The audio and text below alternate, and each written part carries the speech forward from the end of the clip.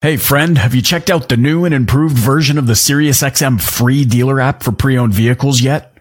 The app's designed to help you refresh more radios on the lot by turning the radio on and scanning the VIN. Once scanned, you can demo SiriusXM during test drives, and even better, your customers can drive home listening to the best entertainment. All you have to do is download the free SiriusXM dealer app today from the App Store or Google Play. In this episode, you'll hear yet another on-location conversation, this time in Montreal, Canada. I had the privilege of attending and hosting Kijiji Auto's Dealer Talk X, where I got to meet and then interview Doug Lipp. If you're not familiar yet with Doug, you're missing out, man. He's the former head of training for Disney University and the best-selling author of Disney U. In addition, he's a global consultant for some of the biggest brands around the world. Now, if you remember, I mentioned him in a previous episode of the podcast, but today you'll get to hear directly from Doug himself. But before we dive in, make sure you're subscribed to the Dealer Playbook wherever you're listening to this right now. And if we're not connected on Facebook and Instagram, come on, dude, let's do this. Let's commit. Now, on to my conversation with Doug Lipp. Here we go.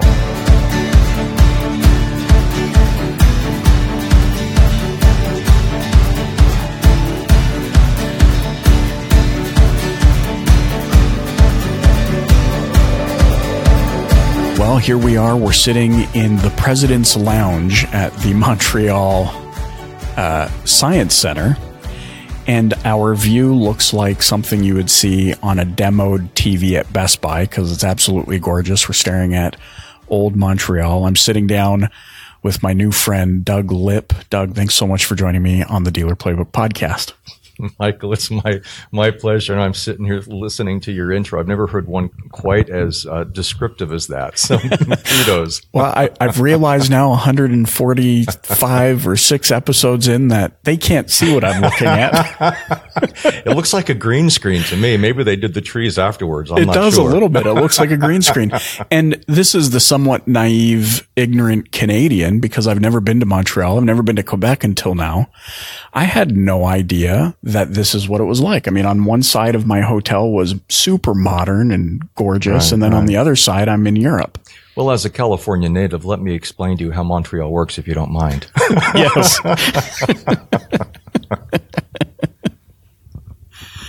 So, something that I think has been extremely fascinating. First of all, I had the pleasure of hearing you in Calgary first. And then in Toronto, I heard your message, and I'm looking forward to hearing it again a bit later today. Something that I believe so deeply in, you explained in your presentation as, I guess, Disney's 4 keys, a foundation that they found to success. I mean, and no better person to speak on these than you, the former head of training for Disney University. First of all, what are those 4 keys? And I guess a quick follow-up to that is, when did they realize that this was the recipe for success? That's an interesting question, Michael. Yeah, first of all, the 4 keys were initiated about 7 years into Disneyland's life. Disneyland started in 1955, and the founder of the Disney University was one of my mentors, a guy named Van France. And 7 years into running Disney, he realized the employees needed a bit more consistency in their training. Given the increase in guest count, the increase in employee, called cast members, the employee count was rising rapidly, and he knew that there needed to be more consistency in the application of training curriculum. So he and a guy named Dick Nunes, who he had hired, and ultimately Dick became the president, the chairman of outdoor recreation, they came up with the 4 keys that you referenced a few moments ago, and they go in order of safety, and then courtesy, and then show. And then originally it was capacity, and that has evolved into efficiency. So safety, courtesy, show, efficiency is what every cast member, current or former, has ingrained in their head as, how do we create the happiest place on earth? And that's really the essence of how Disney, over the 6+ decades it's been in existence in Anaheim, California, and 12 theme parks around the world, has transcended linguistic differences, cultural differences, generational differences, geographical differences, with the 4 simple keys to success of how do we create the happiest place on earth. And that's really what I work with a lot of companies on, is they get caught up in their taglines and their why do we exist and all the fancy marketing stuff, yet they fail to create the essential stepping stones on how do we do that. Which brings me to the how do we do that, because I think a lot of businesses look at something like that and they go, oh, this seems so intangible. That sounds like it's going to cost a lot of money. So if you're an organization that knows something needs to change, you've been chasing the numbers for so long, you're looking at your regional competitive data, and you're seeing that maybe you're falling behind or you're leading the pack, and boy, we don't have to do anything about this then. Where does an organization or a leader start with implementing this same type of foundation for success? Sure. Well, I always like to go to the people that matter the most, and that's my employees and my customers. All too often you get these task forces that sit in locked rooms and try to figure out what they're going to do, and they don't really listen to the customer or the employee. So I would start with the end in mind and ask the people that bring that brand to life, which is your employees, likewise those who purchase your product or your service, your customers. And how could you as a leadership team simplify the life of the employees so they in turn could simplify the life of the customers? Because frankly, we're all selling comparable things. We're all in the commodity business. And one of the ways that I see with my clients worldwide, large and small organizations, those who step away from the pack are the ones that get that laser focus on how do we simplify the experience for our employees, despite the complexity of what we provide, so that they in turn can simplify the experience of our patients, our customers, our guests, whoever you identify that pays the bills. It reminds me of, and oh shoot, I wish I had it in front of me. Was it Einstein that said you need to be able to explain it to a 6-year-old? Like it's too difficult if a 6-year-old couldn't understand it, or something along those lines. Right. And I think, I agree totally with what you're saying. I think sometimes we might make this the customer experience or the cast member or employee experience too difficult, because we add in all these layers of HR and stipulations and salaries and all these sorts of things. Right. But we also look at this, I guess the narrative of what we're talking about, we typically look at from the leadership angle. Mm-hmm. What responsibilities does a cast member or an employee have to get the most out of, I guess, their experience and also servicing the customer? Well, it's an interesting question. I think that probably starts in the interview phase, is that a potential employee or potential cast member needs to understand what they're getting involved in. And the best organizations are those that make very clear at the outset of the interview process what we expect of you, and elicit what you expect from us. Because all too often I see organizations that run a very quick cursory check on somebody, have a quick interview, make sure they've got a heartbeat, you've got a pulse, boom, you're hired. As opposed to, is there an organizational or a cultural fit? So one of the mantras that I use with my clients is go slow to go fast. And it's very similar. I'm going to go back to the 4 keys you mentioned earlier: safety, courtesy, show, efficiency. Efficiency or capacity is where you make the money.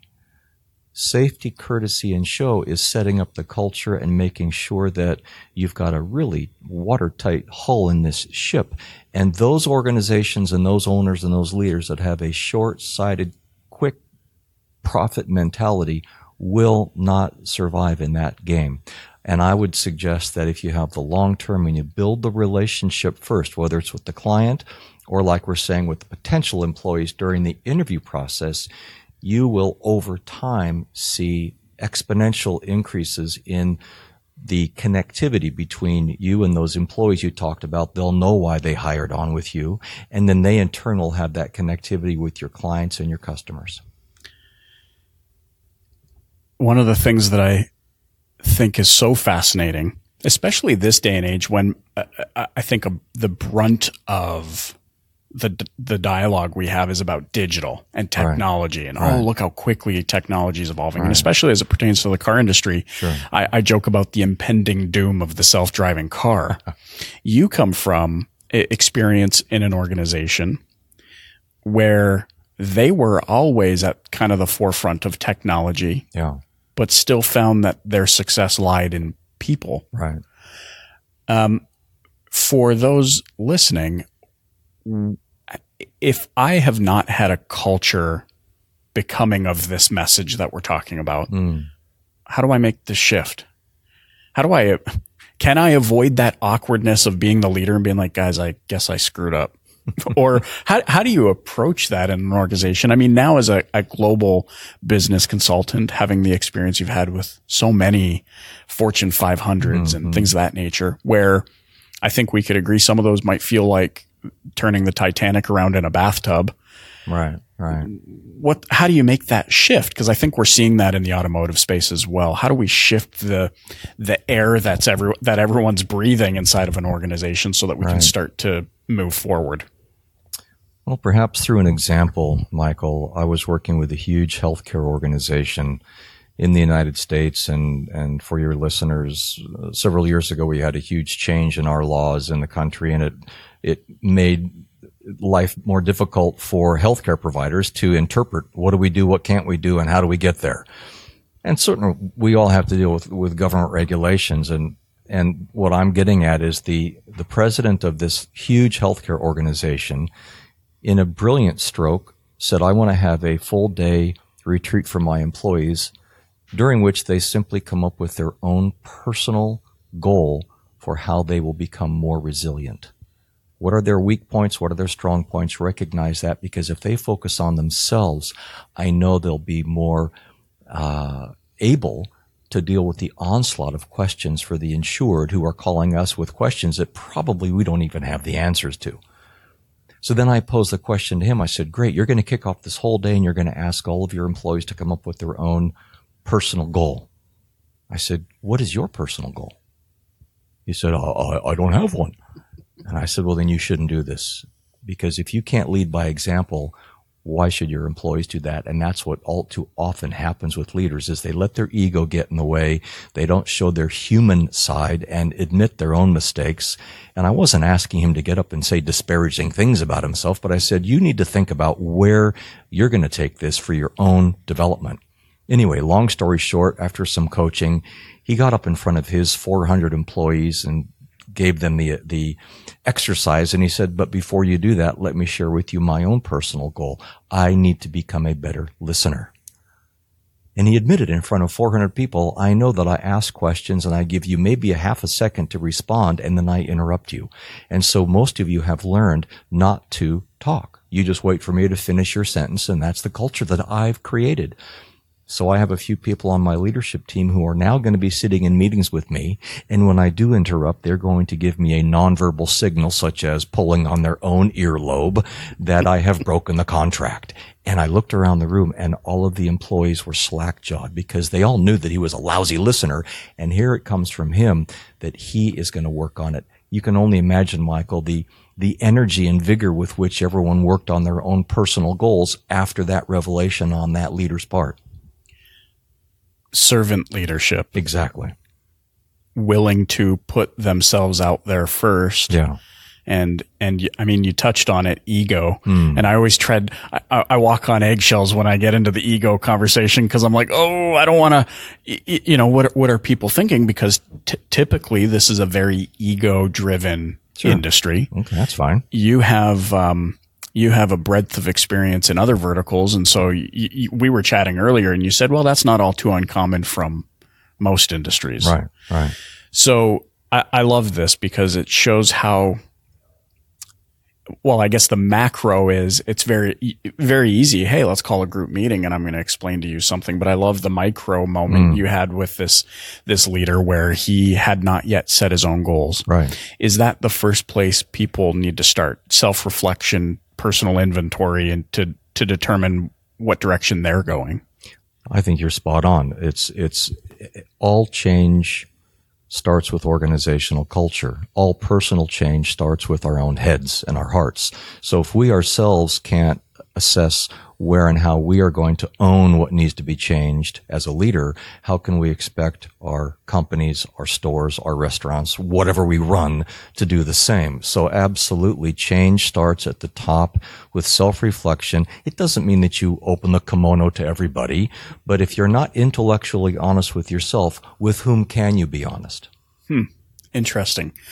Is it your experience then that most companies that are struggling to get to the next level are just not perhaps being honest with themselves? That's usually what it boils down to, is honesty. Honesty and trust. Absent those, it doesn't matter what else you've got going. You can have all the greatest mission and vision statements in the world that say integrity and honesty and trust, and people just snicker when they look at those because they realize it's just smoke and mirrors. It doesn't really mean anything. And so I would argue that you have to have that leadership team recognize their strengths. How are we going to maximize them? Recognize their weaknesses. How are we going to minimize those? And constantly be looking at maximizing the strengths and minimizing the weaknesses. It sounds ridiculously simple, but all too many organizations fail miserably at those honest moments. Shifting the dialogue a little bit here, because I don't want to linger too much on Disney, especially because I'm going to be there in a couple of weeks. The kids don't know yet, but I'm going to be there and I'm going to have an overload of Disney. But in your experience now with other, all of the other corporations that you've consulted, in context of where we are at in the automotive industry today, well, let me back up. I fell into the abyss of never-ending suggested videos on YouTube, and I came across a Jim Carrey interview. He was on Real Time with Bill Maher, and I don't really watch that show, but I saw Jim Carrey, and I thought he's hilarious, and Go Canada, and that sort of thing. And of course, they were talking about the climate of politics in the United States, to which Jim Carrey responded with an analogy that politics in the United States is like a used car salesman. and we seem to perpetuate this message, this stigma that looms over the car industry of, oh man, they're untrustworthy. They, negotiation, I'm scared of them, and all these sorts of things. And that message kind of gets perpetuated out through mass media, and generations pass that down. Right. In your experience, because I know it can't just be the car business. Sure. Insurance salespeople, for starters. Yeah. If we're working internally, how do we also shift the message to the customer? Like, how does the customer base catch on to this? Do you know what I mean? Like, how do we start shifting their perception? Because, if we do it one dealer at a time, it's going to take 8,552 years. How do we, but does that matter? Does it only matter that it's one dealer at a time shifting the perspective of the consumer? Every industry has jokes made about it. Attorneys, like you said, politicians, used car salespeople. Heck, I'm a motivational speaker, and how many jokes are there about, oh, you're just a motivational speaker? So my answer to your question is I don't really care about the rest of the industry. In fact, I actually will thrive in that industry because everybody else does such a poor job. My goal every time I take the stage as a quote-unquote motivational speaker is to actually be a change agent. The best attorneys that I work with want to turn around in the eyes of their clients that the attorneys are all sharks, and the auto dealerships or the doctors or the politicians, if you stand out from your competitors as being technically competent and also having a heart that beats warm blood, you are already head and shoulders above the competition. So my question is, why would you not take advantage of the low threshold or the low bar over which you need to leap to stand out relative to your competition? So thrive in that environment. Don't cogitate and worry about it. Yeah, if you are the only one in a crowded room holding up a flag, then all eyes are on you. Yes. In fact, I have another example of a different industry, but it's the fast food quick serve industry, and I was doing a program for 400 or 500 of one brand. I won't mention the brand, but one of the owner operators got up with his wife and said, I want to congratulate all of the rest of the people from my city. And I've got about 15 competitors in this room. And he said, because you are such lousy leaders, you drive away all the good employees and they all come to me. Thank you all so very much. So he was taking advantage of the organizational culture that pervades that industry. And I would argue that if you're an auto dealership principal or an owner, it should be pretty easy to distance yourself from the competition. I love it. On that note, I want to thank you so much for your time today. I want to give our listeners a chance to get some copies of your book. They're going to have to check out the show notes, www.thedealerplaybook.com/episodes, where all of the information will be to get a copy of Doug's book. But if they wanted to just go out and purchase your book, where would they grab that? Well, like everybody else, you buy everything on Amazon these days, right? But it is Disney U is available on Amazon, and for my clients to know this and your clients to know this, is my wife and I donate all of the author proceeds of that book to an organization known as NAMI, N-A-M-I, National Alliance on Mental Illness. And the whole purpose for their existence is to help people with mental challenges and mental illness deal with the stigma that often accompanies that. So definitely go check that out on Amazon. We're going to be giving away some copies of Disney U, Doug Lipp's book. Now, for those that want to get more context, that want to get more information, and to really, I guess, see how they can implement this in their organization, what's the best way for them to do that? Sure. Well, oftentimes, in fact, one of the most common questions I get at the end of a presentation or a workshop I do for clients is they'll say, well, this is great, Doug, but how do I take it home? Or how do I expose more of my employees to this? Because frankly, Doug, you're kind of expensive. And I'll say, you're right. And so my wife and I have created, with the help of a really talented team, an online training program that is either self-led or it's facilitated by folks that we have worked with, some former Disney folks as well, who are master trainers. And it's known as Leadership Magic. And the website for that is leadershipmagic.us. And it's a series of 40 plus videos. And I'm always in the studio creating new content. It's a 100 plus page workbook that is chock-a-block full of fun cartoons and takeaways for clients of every ilk to assess the things that you and I have been talking about today. So great. I'm going to check that out for sure. If you're interested in any of that and bringing your organization to the next level, especially along the lines of what we've talked today about on the podcast, check out leadershipmagic.us. You will not be disappointed. Doug, thanks so much for joining me on the Dealer Playbook podcast. Michael, it's been a real hoot. Thank you so much.